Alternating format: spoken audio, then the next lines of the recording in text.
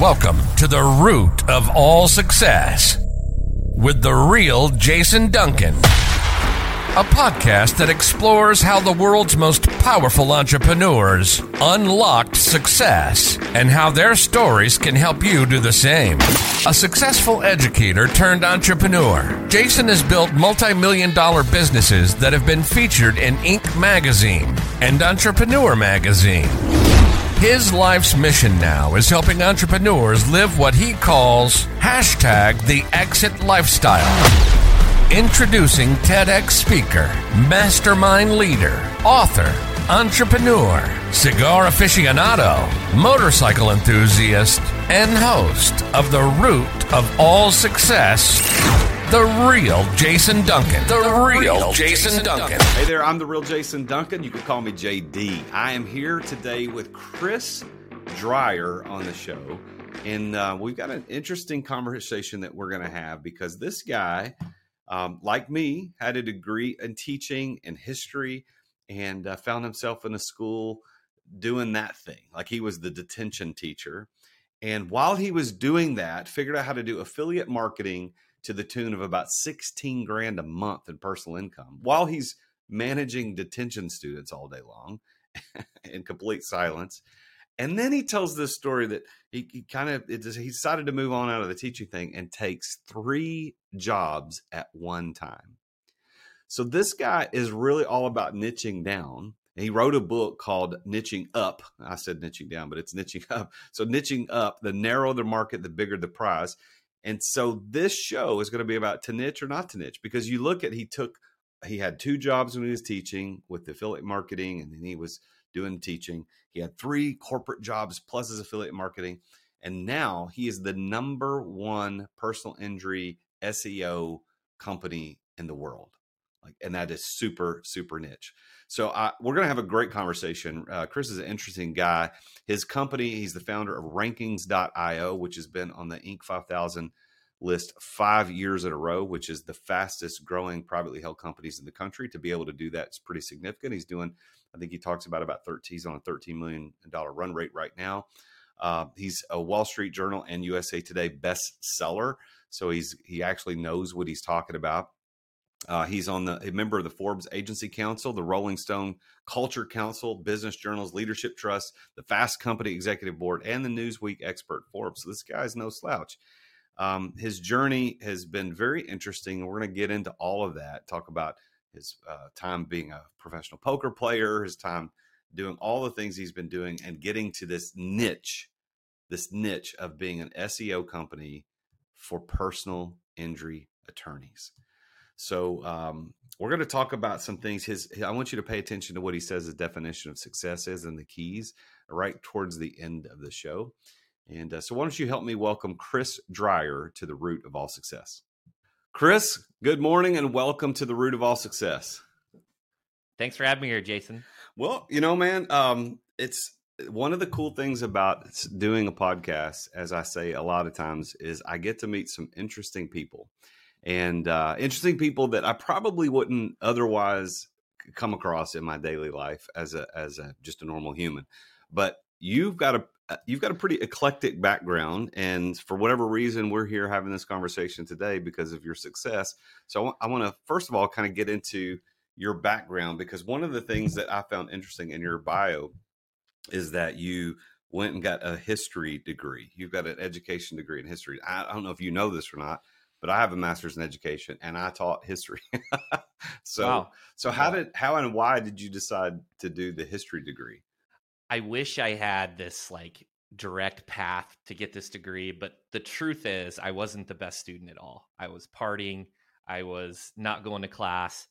And I went to the advisor after being in for a handful of years. And I was like, what's the degree I'm most close to? And he's like, a history degree. I'm like, let's do it. So, for my parents listening, please earmuff, but that's the actual truth. I knew I was going to be an entrepreneur. I knew I was going to start my own business. And I even told my parents going in before college, I was like, just so you know, I'm going to start my own business.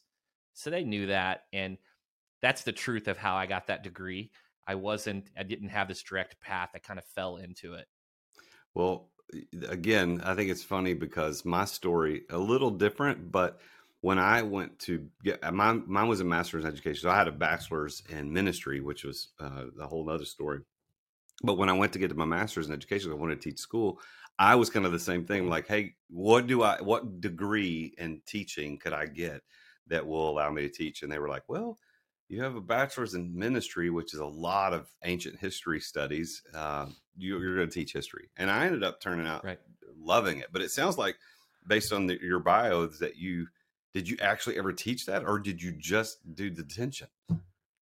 Right. I did the student teaching and stuff through history. And so I did teach it, I guess, in practice during college. But yeah, I was just a detention room teacher. The truth is, the reason why I got an education degree, one of the reasons was because I was really into sports, heavily involved in sports. And I, at one point, was considering coaching college basketball. And that's one of the main reasons why I went that direction too.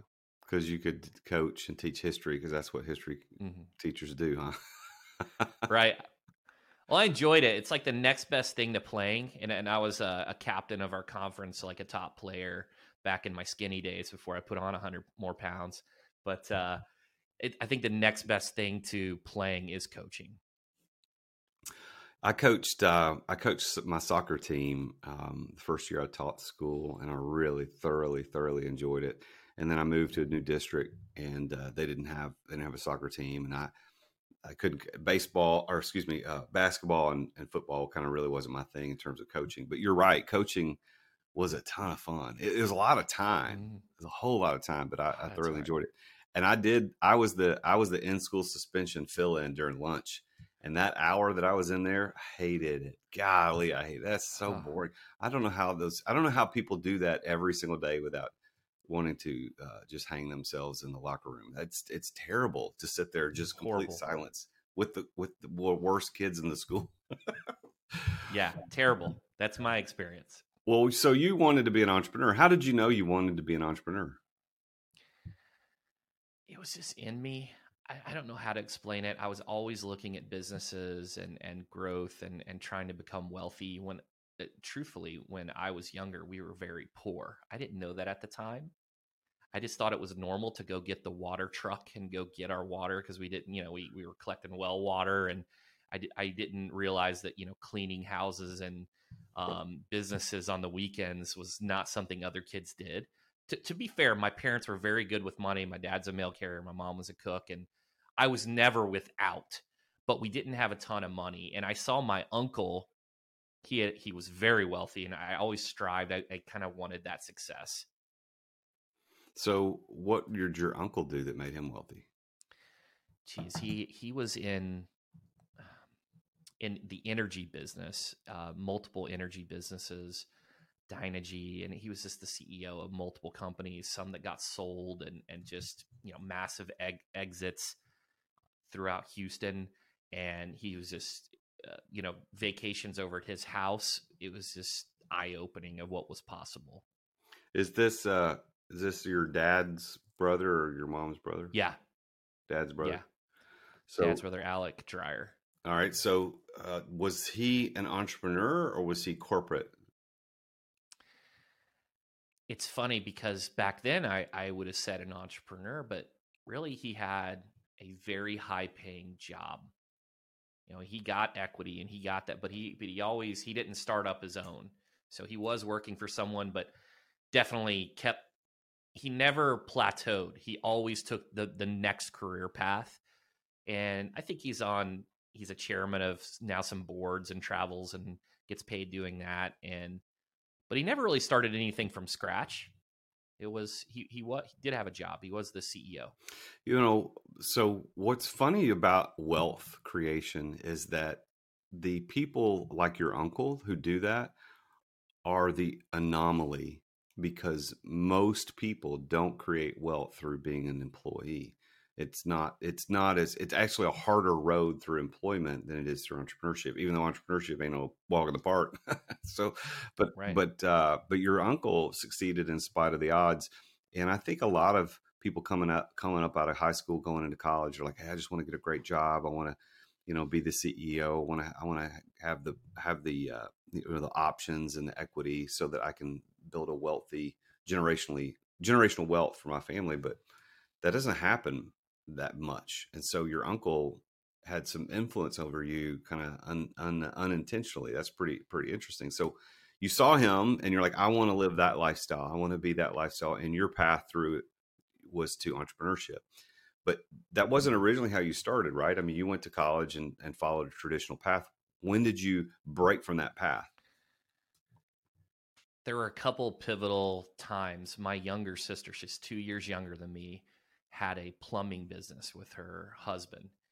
And they pushed me like, hey, start your own business, start your own business. And so that was kind of strange because she went for it, and she was, she went to college, had a radiology degree and she kept encouraging me. That was one moment. The detention room was another moment. I just was bored out of my mind. And you can only look at sports so much. I mean, maybe you could look at it the entire day, but I was looking at like, how can I make more money to get out of this situation? And that's where I found affiliate marketing. And another thing too is my first year teaching, I actually bought 2 triplexes. So I got into the real estate space. So I had $250,000 worth of real estate. I couldn't get a loan for that for what I was making. So I had to get creative. And, I had some owner financing type deals where they, contract for deed. But yeah, so I early on, right after college. So you did the affiliate marketing first. Explain that for the dumb people in the room. Like, because I mean, I get it, but I don't know that I truly get it. What does that mean? It's just selling other people's stuff and making a percentage, getting a cut. There's so many products out there that need to be marketed and sold. And instead of creating your own, you can sell someone else's and make, get a percentage fee. Well, what were you marketing? What was it? I have so many. I ranked number 1 for Double Chin for 3 or 4 years. So I had I was doing Google AdSense primarily for that. What is that? You said Double Chin? What is that? Lose a double chin. Instead of like a weight loss and fitness site, I did lose a double chin, and I ranked really well for that. Because it didn't have the competition. Seriously? For like 3 or 4 years. Yeah. Ranked number 1 for Double Chin. Staying Concrete. Ranked number 1 for it. Ranked number 1 for acai fruit. Back when that hit Oprah and exploded. I had portable generators, alcohol queries. I mean, you name it. Pastry chef, equestrian horse riding, some weird stuff all over the place. And I would just find a product or something the consumer liked, and I would sell it on those sites. All right. So you're gonna have to help me with this. I get the concept, but walk me through. Well, this is not what the whole show's about, but I really am interested in this. So if you find let's do the double chin thing. We got to leave that alone. But let's do the portable generator. All right. So you find a portable generator online. You're like, ooh, this is cool. Did you just call these people up? You email and say, hey, I want to be an affiliate. What commission will you give me if I sell your stuff or send traffic? Is that how that started? Most of them already have pre-established platforms and pricing and even collateral to help sell the material. Yeah. And there are some universal sites that have many products, CJ Advertising, Amazon Associates, and those are the main 2. And I'm not even sure, it's been so long since I've been out of the game, but Amazon had this, and I believe they still do this gigantic affiliate partnership where basically anything on Amazon you could sell. And the great thing about Amazon was, even if you're selling a portable generator or a book, people don't go to just Amazon and buy one thing. Once they're tracked from your website and they buy their entire Christmas shopping list, you get credited and commission for all of that. And that's what I was doing. I just found different affiliate programs and I sold these goods. Staying Concrete, I was selling like, the different epoxies or the tools that you used. But when you did that, like, so you found this and you said, I found this generator. They had an affiliate program. So did you just spool up a website that drove traffic to that? How did that work? Yeah, back in the day, Google gave a benefit to exact match domains. So if your domain was doublechin.com, you had a significant chance to rank for that phrase. So I was buying these very specific domains and then setting up a website. I was self-taught learned how to build the website myself back in the old school Dreamweaver days before WordPress, and was just cutting my teeth. And I started to develop a team that helped me write content and learn systems and processes, which really translated well into business in the future. And that's what I did. And I'll tell you one other thing, that generator site, it's funny. One day I logged in and I'm like, all my generators were sold. Like I was sold out. I'm like, what happened? Well, it was the hurricane in Florida. And I just happened to have this website and it just exploded. And there's other weird stories, and I can tell you some of those if you're interested. Yeah, well, this is fascinating to me. Primarily, well, there's two reasons. Number one, I'm just really curious about how people get into entrepreneurship and how they take risk and they innovate, because that is what an entrepreneur is. They take risk and they innovate, and that's what separates us from the employees. That's because they're not taking risks the way that we do. They're not innovating the way that we do.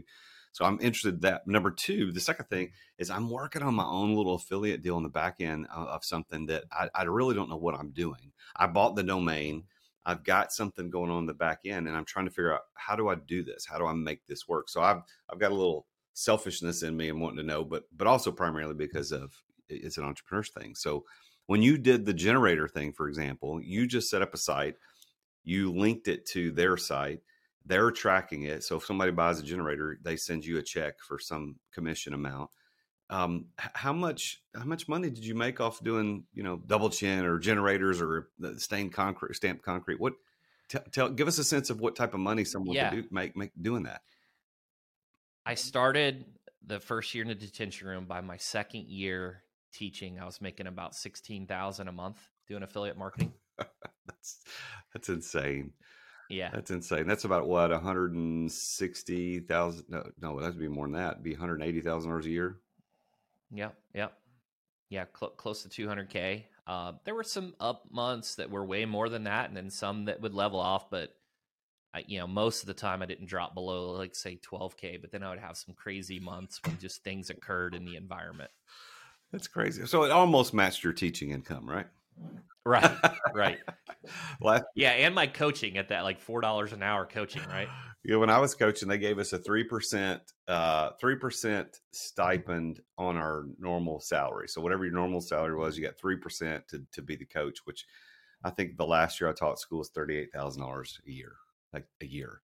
And you're doing that in 2 months in affiliate marketing. That's significant. So you didn't stay in affiliate marketing. You used that to finance and leapfrog into something new. What did you do next?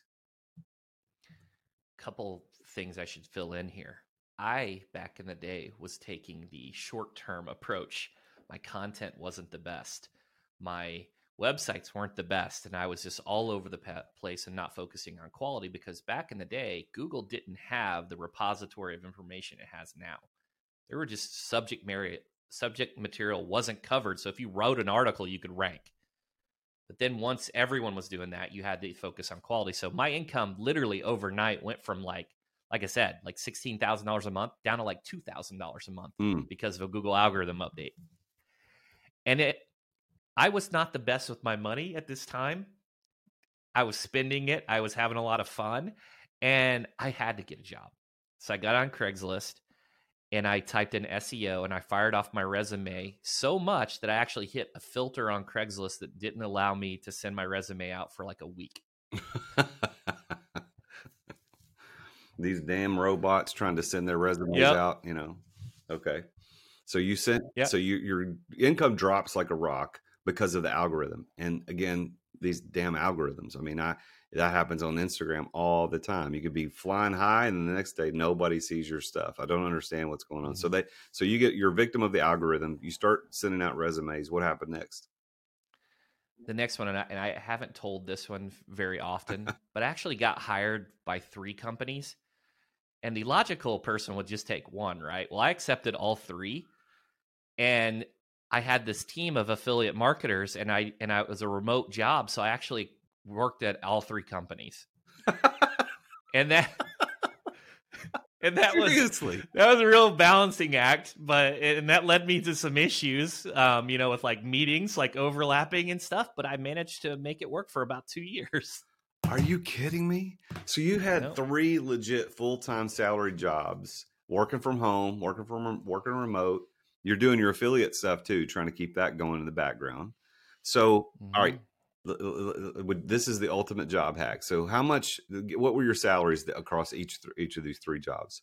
I mean, 30, 40K. Oh, because They were they low. Yeah. weren't real high, but No. so 30, 40K each. So you're pulling in 90 to $120,000 between the three, plus you're making another Mm-hmm. 20 to 50 grand on affiliate marketing. So you still got a pretty good income. You're just working a Mm-hmm. lot. So there's a lot of hustle in that. Okay, next, what happened after that? I got to see the inside of the agency world, and I I learned what not to do. And I basically learned how to sell professional services. And I just thought it's the classic, I thought I could do better. So I started researching it. I started building, my company on the side, started getting testimonials, starting building my personal brand, and then put in my notice and then started my own career. And we could talk about the tactics to get revenue really early on and things I did, but that's what I did. I saw the space, I thought I could do better, and I just jumped right in. So you worked on these three jobs for 2 years, plus your side gig of doing the affiliate marketing. Did it come crumbling down, or did you just decide, I'm not going to do this anymore, I'm going to go out and do my own thing? The affiliate marketing lasted for it diminished because I didn't give it any attention, but I still made a decent income, like passive income, a couple thousand a month for, geez, I don't know, 2 to 3 years or more. And so that really helped make this transition because I wasn't, I had some income. And the thing is, I hustled and I signed, I believe, 3 clients that first month as an agency owner, and it basically replaced my salaries. So it took a lot of the pressure off. I took some gigs that I would never take in a million years now. Some just terrible jobs that probably they went to other agencies and no one would take, work, do these things that they wanted. And like, I'll do it. and that's how I got started. So it didn't come crumbling down. It sounds like you chose to walk away. So you kind of walked Yeah. away into your own agency, and your own agency was doing what, SEO? That's what you were going to do. Yeah, I launched as attorneyrankings.org and we did design, SEO, PPC, and social. The thing is, it was basically I would do anything.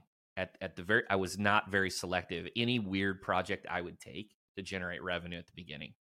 So why attorneys? What was it about that said that they need help? I'm going to help them. I thought the agency space was really saturated with competition, so I wanted to pick an industry that I could focus on, demographics and marketing and all these strategies. And I also wanted one that was more recession proof. Had a history of being there forever instead of picking like some obscure SaaS or thing that could change. Legal's been around forever. I knew that more and more attorneys were graduating every single day and that there was going to be competition because there was just so many of them. And with saturation and competition demands expertise through marketing. So I knew there'd just be a big opportunity, and that's why I went that direction. So that makes sense. I mean, that's a well thought out intention on your end to say, I'm going to go into attorneys and help them, specifically Mhm. personal injury attorneys, right? So in the beginning, it was all attorneys, and it took a few years before, actually like 8 years before I niched down even further to the PI space. Yeah, it makes sense. Anytime you drive into a city, you're going to see nothing but personal injury billboards. If you turn on daytime television, you're getting hit by 5 personal injury ads in a row. It's just everywhere. They have it's the most saturated, most competitive, and because of that, they need the experts more so than if you're the only trademark attorney in a city. You don't have any competition by the nature of being the only one. You're the best. Mm. So that law that allowing attorneys to advertise that way is relatively new, isn't it? How long? When did that law pass to let them advertise? I'm not sure exactly. It was around a few years before I started. The biggest thing that they've changed is like trade names and usage. Back in the day, the firm had to be the name of the attorney. Now you can use trade names, and there's some other things that have been lifted. For example, in Arizona, They have ABS, and they're kind of pushing towards non-attorney ownership with certain regulations, and that's a big shift because then there's private equity and consolidation and all these things occur. So there's changes, but they're big advertisers for sure. Yeah, I mean, as a kid, I don't remember seeing. Of course, I also don't remember paying attention to that, but I don't remember seeing the attorney billboards and on the back of the yellow pages. But as a young adult, I remember watching that just explode, and they were everywhere. There's a guy here in Nashville, Bart Durham. I don't know if you know. I know. You know Bart. Yeah. Let's see, what it was say. We demand it. You need justice, and we demand it, or something like that. I don't know what it was, but I mean, he's been doing commercials, it seems like forever, but because it allowed them to start advertising and open up an industry for you to step in and do some SEO for these attorneys. And so now, what's the name of your business? Yeah, it's rankings.io. And that is specifically for personal injury attorneys. 98% of our business is PI. We do occasionally take one outside if it makes sense. Yeah. And you have, what year did you start that business? 2013. Okay. So 10 years, you're on your 10 years. You've been in the Inc. 5000 list 5 years in a row, which is not an easy feat. One of the companies I own did it 2 years in a row, and that's a pretty big deal. So you've been growing at a pretty substantial clip. How many employees are working with you now? Let's take a quick break to thank our amazing sponsors for making this podcast possible. Hey, I want to talk with you about one of my favorite tools as a salesperson and as an entrepreneur, and that tool is Dub. I want you to imagine for a minute getting an email from somebody, and instead of just being the plain old crappy text in an email, rather than just having a bunch of HTML where it's pictures and stuff, what if it was a video? And the video had a little GIF, and it was playing right there in the email as soon as you opened it, and it had your name. Like it said, "Hello, Jason, check this out." And then you clicked play, and it played right there in your inbox in the window. And it was somebody trying to tell you how great you are, or how awesome they can help you, how good they can help you out. That is the power of video emails. I want you to try Dub out. I've been using it for years. I have closed countless millions of dollars in sales over the last, 6 years or so using Dub, and you can do it too. All you got to do is go to therealjasonduncan.com/Dub. That's DUBB. Therealjasonduncan.com/Dub. Dub will help you make an impact in your sales through video. It's going to help you with, they've even got a CRM built into it. You can build landing pages. You can do campaigns, even SMS campaigns. You can set up automations to manage workflows and maximize conversions. And like I said, they've got an existing software platform inside Dub to take your CRM to the next level. Try this out. Get a free special just by being a listener to the podcast. Go to therealjasonduncan.com/Dub. Get 2 weeks to try it for free and 50% off your first 2 months. That's therealjasonduncan.com/Dub. I love talking about this sponsor because it's oftentimes a lot of people talk about sponsors on their shows or have sponsors, and they either don't use them or they might have used them once and they're not really in love with it. They just take their money. And certainly there's nothing wrong with that. But this sponsor, one of my sponsors of the podcast is Story, STORYY. 2 Y's. Why? Because they're awesome.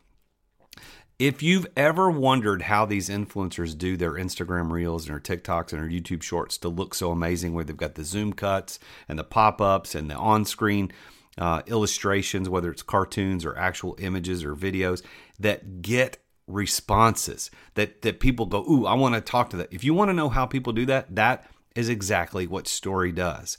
They take your videos and they make you look like an influencer. They make you become an influencer. And they will post it for you. They'll write the captions. They'll add the relevant hashtags.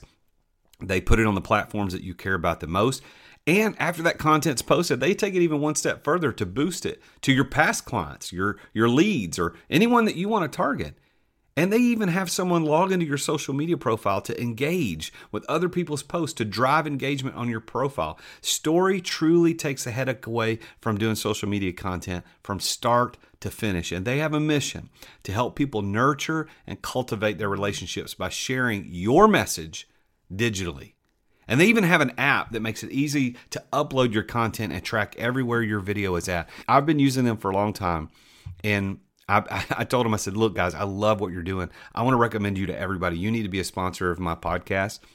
And so they're a co-sponsor of this podcast, and they're also the exclusive sponsor of my live webinar series, Entrepreneur Master Series, because they're that good. I tell everybody about them. So go to therealjasonduncan.com/story to learn more. And that's therealjasonduncan.com/story, STORYY. Why are there two Y's?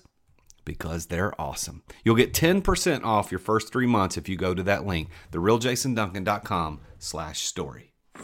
Thanks for listening to our sponsors. Now, back to the show. Right now, we're approaching that 40 employees. We're on a run rate of around 13 million right now. Wow. That's pretty good. Significantly different than $16,000 a month in affiliate marketing. Huh? Yeah. Oh, yeah. That's awesome, man. So what's next on your agenda? You've written a book. Let's talk about the book, niching the niching up. The narrower the market, the bigger the prize. Where did that book originate in your mind? Really, from my journey into just niching further. So legal, then to the personal injury space, and not very many people take this leap, but there's many advantages. Everyone always thinks about decreasing your TAM, your total addressable market, but they don't think about the advantages of perception, of eliminating waste, and expertise, and all these things that can increase the value that you provide to your consumer, which in turn, when you have more value, you can increase your fees and your profit margins. So it was just my personal experiences. I could say, hey, this is what worked for me. Here are the pros and cons. And, I think, and I'm very self-deprecating. Like I didn't do everything right. And there were many learning lessons, but I just had a story to tell. And that's where it came about. I think the strategy personally for my side could have been better executed. Like I don't have a course. I don't have a way to monetize this book. It's just more authority building and building my personal brand. And I just wanted to do it, honestly. When did it publish? October, I believe, October 2022. Oh, so recently. So not very long. Yeah. So did it accomplish everything that you thought it would when it came out on like the launch and the authority building that you wanted to do? Did that happen? I marketed the hell out of the book, and I can go into the strategies that I took for marketing, but it did better than I thought. And we've sold about 5,000 copies in that first month or two, and we hit the Wall Street Journal and US Today bestseller list. Matthew Perry's book came out, and he just beat me. I was the number 2 spot, and he was number 1. But yeah, and I went all in on the marketing, and basically, for every $5 I spent, I've made about $1. So it's been a great investment. Oh no, that's not good. That's not good at all. That is the kids don't do that. Don't do that. Right. But it's like reverse. But the $5 you spent on marketing, where you made $1 directly from the book, you're going to make $100 through indirect authority marketing, right? I think so. I've had in my space, even though it's not written for personal injury attorneys, I've had several come up to me that have read my book, and I know that there's some authority from that. So this whole thing of niching, I'd be interested to kind of dive into this a little bit if you're willing, is that a lot of people say, as you indicate in the title of your book, niching up, the narrower the market, the bigger the prize. There's britches in the niches, people say, and you got to be niched. You can't be everything to all people. But you didn't niche at first. You were super wide, and it took you a long time before you niched. So where is that inflection point for us as entrepreneurs to say, now we niche, but before that we throw as wide a net as possible? Such a great question, and it's taken me a while to have an answer for this. And this stems from the book, Epstein's book, Range. Range talks about how you need to have these experiences before you find what you have a purpose and passion for. And like it talks about the famous tennis player Nadal, where his parents put him in all types of sports: baseball, basketball, football, who knows, soccer, tennis, and he was very good at tennis. But imagine if his parents just put him in basketball at the beginning. Who knows what would have happened? It's very unlikely to have been a great basketball player. And what I say as it relates to niching is you need to have all these experiences and collect all this data and to determine what you have a purpose, passion, and also where you can generate a profit. And that's what it was. So I had all this data. I was in the legal space. I was, oh, look, here's this opportunity from the data. And my data was 70% of my revenue was coming from less than 50% of my clientele. Very clear that there was a big opportunity there for me. So are you saying then that the niching will occur later in a more mature experience as an entrepreneur, not at the beginning? I think look, for every answer I say, you could do it this way, someone else is going to prove it. That you start with a niche and they were very successful. But I think for most people, they need to get the experience and have experience across a lot of industries before they pick their niche. Yeah. I appreciate your perspective, Chris, because I don't think it's as easy an answer as the question may seem to indicate. Because if you look at it, you look at Instagram gurus and TikTok gurus, they'll say the average millionaire has 7 sources of income. Well, that's true. And I think you and I would probably agree with that. But the reality is they didn't have it at the beginning. They had one, and they did one thing well, and they did it. But then again, if you pulled back the layers a little bit more, in that one source of revenue or income that they had, they were probably casting a pretty wide net in whatever it was they're doing. For you, it was affiliate marketing. You're cast a wide net. You did have 2 sources of income because you were a teacher and you had this affiliate. But for the most part, you're one income dude, but you cast a pretty wide net. And then as you grew, even though you had those 3 jobs for a while, you niched down once you had the experience. And I think that's the lesson for the listeners to say, well, no matter where you are in your journey, there may be a time when you have to spread the net wide. There may be a time you have to niche down. I would encourage people to pick up your book, The Niching Up. The narrower the market, the bigger the prize. You can pick it up on Amazon, I'm sure, and any other place. It's a Wall Street Journal bestseller and USA Today. That's not an easy feat. I'm launching a book in a few weeks, my first book. And congrats. I'm anxious to get on the list with you, man. So that's not nice. It's not easy to do. So congratulations. Why do you think your book was so successful? There are a few things that I did. One of the most beneficial things I did was I reached out to anyone that had a giant email list, and I bought a dedicated email from them. So I basically piggybacked off of their list. So just giant lists, I would pay for a distribution to like 1 million readers, right? So I did that on a ton of lists versus having my own, with 30,000 users. Like that's not going to get me any sales. So I piggybacked off some lists. I pumped the Amazon ads. Those are the 2 big things. The Amazon ads, they're kind of rudimentary, but once you start to figure it out and get enough data, you can really do well there too. Nice. Do you think this will be the first of multiple books, or is this your one big book? It'll be the first of multiple. I'm actually writing another one right now, Preeminent Personal Injury Lawyer Marketing. Not sure when that one's going to come out. I'm about halfway done. There were some other things I learned. For example, Scribe doesn't do the distribution to barns and hotels and airports because they, all those companies hold the books on consignment and they ship them back. And Scribe doesn't have warehousing capabilities. And that was a big learning lesson because, on the front of the cover of Scribe, and I love Scribe, I'm using him again, but it's like David Goggins and you see his book everywhere. Well, they made a special exception for David Goggins. I'm not David Goggins, right? And there's some other special exceptions they made. And I just learned the hard way that to get the mass distribution, you need to go through a traditional publisher. Yeah. So you're still going to use Scribe, but are you going to hope to get to a bigger publisher? Scribe for this one for personal injury lawyer marketing because it's so niche and I'm not looking for the mass distribution. I need to be very specific. Yeah. But if I do anything on a business orientation that applies to a very wide TAM, then I would use a traditional publisher.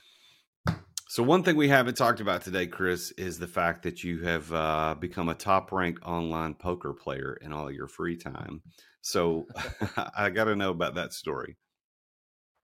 Yeah, I wouldn't. So my roommate who started off doing digital marketing back when I was learning all of this, he kind of segued and went into the poker route. And he didn't just play casual poker. Like he had a coach that he checked and they reviewed sessions and he played X amount of hand. It was a job for him.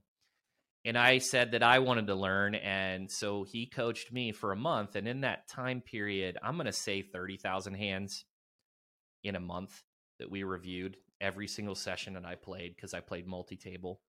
That's the equivalent of what most live game players would play in their lifetime. And I played in a month. And it was his birthday. And so there's a lot of questions I'm sure you have on this, but I ended up playing in a very large tournament and doing quite well. And I'll let you jump in there for questions, but. So 30,000 hands in 1 month. That's a lot. That's significant. That's like nothing else. That's going to the bathroom, eating, sleeping, and playing poker. That's pretty much it, sounds like, right? And having 3 jobs. Oh, you were doing this during your 3 job days? Oh my gosh, dude. All right, so you did all this, and then what? Like you went to a big tournament and won? I went out for my buddy's birthday, my roommate, and we were hungover at a little breakfast cafe. And I was like, hey, I want to play in this Sunday $1 million tournament. And it was like $200. And I was like, I don't know if I'm going to play. And he's like, well, look, I'll split it with you 50-50. I'll pay $100 and then I'll take 50% of your winnings. Well, that tournament was 14,000 players and I got 4th on a chop, and it was $234,000. So, for $100 investment, he got 137, whatever the math comes out to be, half of that, 234. And then I played in a couple other tournaments and I won those too. And I won, 20,000 here, 30,000 there. So I ended up winning over 300,000 that month of April. And this was the same time as Black Friday. Any poker player listening is like, oh, ugh. I went to withdraw my money and the federal government had seized it. So I didn't actually get my money until 3 years later. What? Oh, you got to tell me about that. I don't know what that is. What happened? Yeah, so it was actually illegal to play online poker in the U.S. And all these sites existed, Full Tilt Poker, Parties, Poker Stars. There were a bunch of them. And I had never had any issues withdrawing money. And then, so what I did was I withdrew $20,000 wire because I'd never done this. I was afraid to do it all at once. And like, what if something happened? And I got it. It hit my bank account. I'm like, cool. I went to click to withdraw the rest of the money. And it's like, I had this warning message about the federal government. And I started researching it and come to find out the federal government seized all of them. And yeah, it was just, and that was also when I retired from online poker after going through that. But yeah, it was locked up for 3 years. There was very ups and downs that I didn't know that I was going to get the money. I thought it was just like, oh, cool, I won all this, but I'm not going to receive a penny. But I eventually did get it. Well, how much was it? It's about 300,000 locked up. Wow. And they paid you interest on that, I'm sure, for 3 years, right? Oh, right. Right. I say this, I'm a half glass full guy. I'm an optimist. If I would have got the money then, I would have blown it. Yeah. I would have blown it. Bought a new car, did something dumb. Fortunately, I got the money later and I was a bit wiser and actually utilized it. Wow, man. And what year was that? I believe that was 2011 or 12. Okay. So that's right before you started rankings, huh? Okay. Yeah. Man. So how do you define success? Like if you had to narrow down that word, what do you think that word means? Well, in competition winning, I know that's very status orientation. we have our core values are play to win, foxhole mentality, send and delete, and true grit. It's not these fluffy team player ones, right? We are coming to compete. That's winning. That's success. I think just being happy on the other side of the coin, on the relationship side, being happy and not stressed and living the life of freedom. So, if you look at the two sides of that definition, you said in competition, success is winning, but in just general in life, it's being happy and not being stressed. So, with those definitions as a backdrop, do you consider yourself to be successful? Yeah, I do. I think I'd be a fool not to say I do. I say that with no ego, but I'm very happy. That's great, man. And you're winning, it sounds like, too. Yeah, thank you. So what do you think your keys to success have been? If you look back over your career, coming up to this point where you're killing it, you got a great company, you're growing, you got a best-selling book, you're going to write another one, things are going well. What were the keys? How did you unlock that type of success in your life? Consistency, execution, learning from my mistakes, fighting through adversity. There are things that happen, you get punched in the mouth a lot, and it's just learn from those mistakes and improve. And continually learning, have a habit for learning and increasing your skill. Those are the big ones. I hate to narrow it down, but I think we've executed consistently for a longer period of time than most in my space. Well, how many people are in your space? I mean, how many people are specifically doing rankings, SEO for the personal injury attorney niche? Like, how many people are doing that? That's you. You're it. That's us. It's funny. I have some competitors, and I was on a panel, and I mentioned this in the book. I got introduced by the host, and they're like, "This is so and so," and the gentleman says, "We do SEO, PPC, social media stuff for lawyers, right? Just lawyers." The next person was introduced, and she says, "We do SEO for family law, divorce, and PI." And then I was introduced third. This is a true story. "We do SEO for personal injury lawyers." If you're a personal injury lawyer listening, who's the most appealing? It was us. There's just a perception of expertise, even though you don't know anything about us. Our case studies, our results. So that's a true story. Yeah. Yeah. Wow, man. Well, congratulations on all your success. It's pretty interesting. Now, you have your own podcast that you're doing. Would you like to talk a little bit about that? Yeah, it's a PIM, Personal Injury Mastermind. I interview the top personal injury attorneys in the space and other, in the legal vertical. So we've had, some just really heavy hitting PI attorneys on there: Daryl Isaacs, John Gomez, Bob Simon, Matt Dolman, just Mike Papantonio, just some really big time attorneys on there. And it's a great resource to learn. It's a great feedback loop. So if you are ever somewhere and you run into Chris with your car, just go away as fast as possible, because he knows everybody who can help him. Don't mess with this guy. He knows every personal injury attorney on the planet. You do not want to be involved with a lawsuit with Chris Dreyer. Well, Chris, it's been great having you on the show, having this conversation. I like to give the guests kind of the last word. So if you've got any advice or just a parting thought, anything you want to say before we finish up the show today. Geez, great question. Put me on the spot here. I'd say just focus on creating more value. With value allows you to charge higher fees and to create more profits. Just focus on value above all. Well, that is a great piece of advice to end the show with. So, Chris, thanks for being here, man, and continue your success. I know you will, and thanks for being on the show. Jason, thanks so much for having me. Well, there you have it. Another very successful entrepreneur about his journey to success. Chris is an interesting dude. I remember when his agency reached out about being on the show, and I was like, I don't know, like what would a guy that's working in the personal injury attorney space, like what would we talk about?